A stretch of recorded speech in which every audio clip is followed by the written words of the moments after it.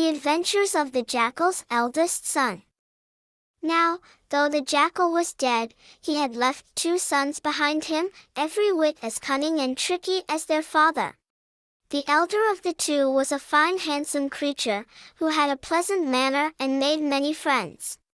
The animal he saw most of was a hyena, and one day, when they were taking a walk together, they picked up a beautiful green cloak, which had evidently been dropped by someone riding across the plain on a camel. Of course each wanted to have it, and they almost quarreled over the matter, but at length it was settled that the hyena should wear the cloak by day and the jackal by night.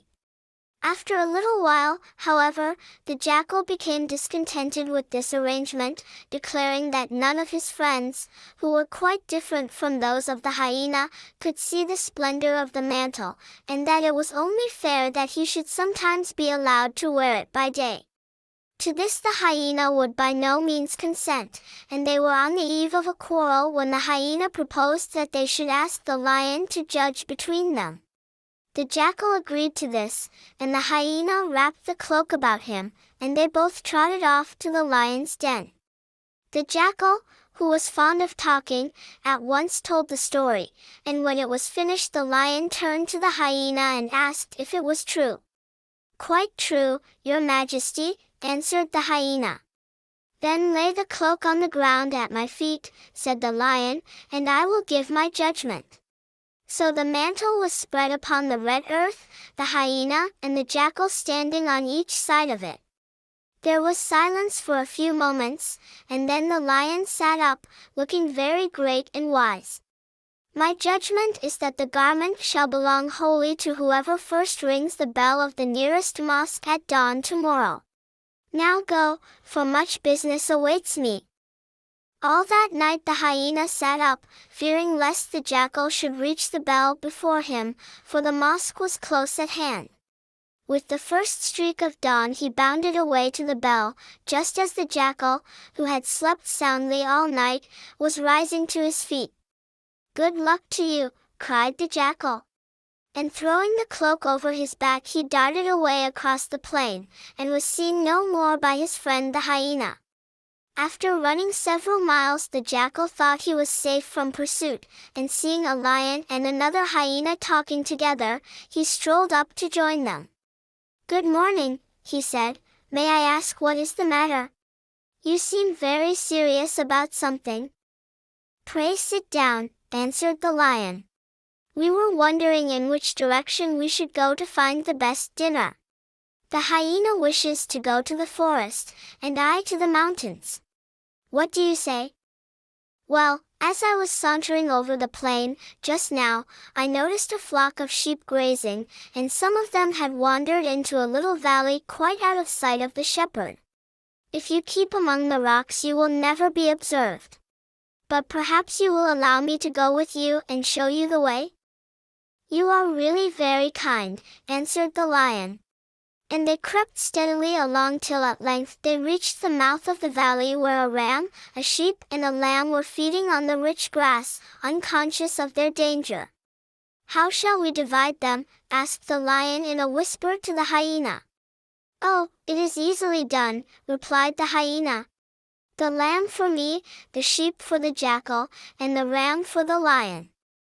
"So I am to have that lean creature, which is nothing but horns, am I?" cried the lion in a rage. "I will teach you to divide things in that manner." And he gave the hyena 2 great blows, which stretched him dead in a moment. Then he turned to the jackal and said, "How would you divide them?" "Quite differently from the hyena," replied the jackal. "You will breakfast off the lamb, you will dine off the sheep, and you will sup off the ram." "Dear me, how clever you are! Who taught you such wisdom?" exclaimed the lion, looking at him admiringly. "The fate of the hyena," answered the jackal, laughing, and running off at his best speed, for he saw 2 men armed with spears coming close behind the lion. The jackal continued to run till at last he could run no longer. He flung himself under a tree panting for breath, when he heard a rustle amongst the grass, and his father's old friend the hedgehog appeared before him. "Oh, "Is it you?" asked the little creature. "How strange that we should meet so far from home." "I have just had a narrow escape of my life," gasped the jackal, "and I need some sleep. After that we must think of something to do to amuse ourselves." And he lay down again and slept soundly for a couple of hours. "Now I am ready," said he. "Have you anything to propose?" "In a valley beyond those trees," answered the hedgehog, "there is a small farmhouse where the best butter in the world is made. I know their ways, and in an hour's time the farmer's wife will be off to milk the cows, which she keeps at some distance. We could easily get in at the window of the shed where she keeps the butter, and I will watch, lest someone should come unexpectedly, while you have a good meal. Then you shall watch, and I will eat." "That sounds a good plan," replied the jackal, and they set off together. But when they reached the farmhouse, the jackal said to the hedgehog, "Go in and fetch the pots of butter, and I will hide them in a safe place." "Oh no," cried the hedgehog, "I really couldn't. They would find out directly. And, besides, it is so different just eating a little now and then." "Do as I bid you at once," said the jackal, looking at the hedgehog so sternly that the little fellow dared say no more, and soon rolled the jars to the window, where the jackal lifted them out one by one. When they were all in a row before him, he gave a sudden start. "Run for your life," he whispered to his companion. "I see the woman coming over the hill." And the hedgehog, his heart beating, set off as fast as he could. The jackal remained where he was, shaking with laughter, for the woman was not in sight at all, and he had only sent the hedgehog away because he did not want him to know where the jars of butter were buried. But every day he stole out to their hiding place and had a delicious feast. At length, one morning, the hedgehog suddenly said, "You never told me what you did with those jars." "Oh, I hid them safely till the farm people should have forgotten all about them," replied the jackal.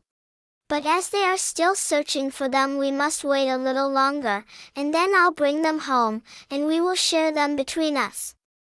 So the hedgehog waited and waited, but every time he asked if there was no chance of getting jars of butter, the jackal put him off with some excuse. After a while the hedgehog became suspicious, and said, "I should like to know where you have hidden them. Tonight, when it is quite dark, you shall show me the place."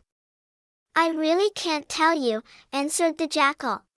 "You talk so much that you would be sure to confide the secret to somebody, and then we should have had our trouble for nothing, besides running the risk of our necks being broken by the farmer. I can see that he is getting disheartened, and very soon he will give up the search.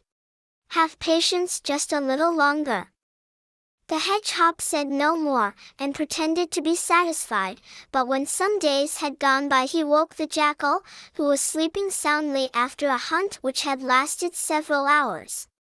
"I have just had notice," remarked the hedgehog, shaking him, "that my family wish to have a banquet tomorrow, and they have invited you to it. Will you come?" "Certainly," answered the jackal, "with pleasure. But as I have to go out in the morning, you can meet me on the road." "That will do very well," replied the hedgehog. And the jackal went to sleep again, for he was obliged to be up early. Punctual to the moment, the hedgehog arrived at the place appointed for their meeting, and as the jackal was not there, he sat down and waited for him. "Ah, there you are," he cried, when the dusky yellow form at last turned the corner. "I had nearly given you up. Indeed, I almost wish you had not come, for I hardly know where I shall hide you." "Why should you hide me anywhere?" asked the jackal. "What is the matter with you?" "Well, so many of the guests have brought their dogs and mules with them, that I fear it may hardly be safe for you to go amongst them. No, don't run off that way," he added quickly, "because there is another troop that are coming over the hill. Lie down here, and I will throw these sacks over you, and keep still for your life, whatever happens." And what did happen was, that when the jackal was lying covered up, under a little hill, the hedgehog set a great stone rolling, which crushed him to death.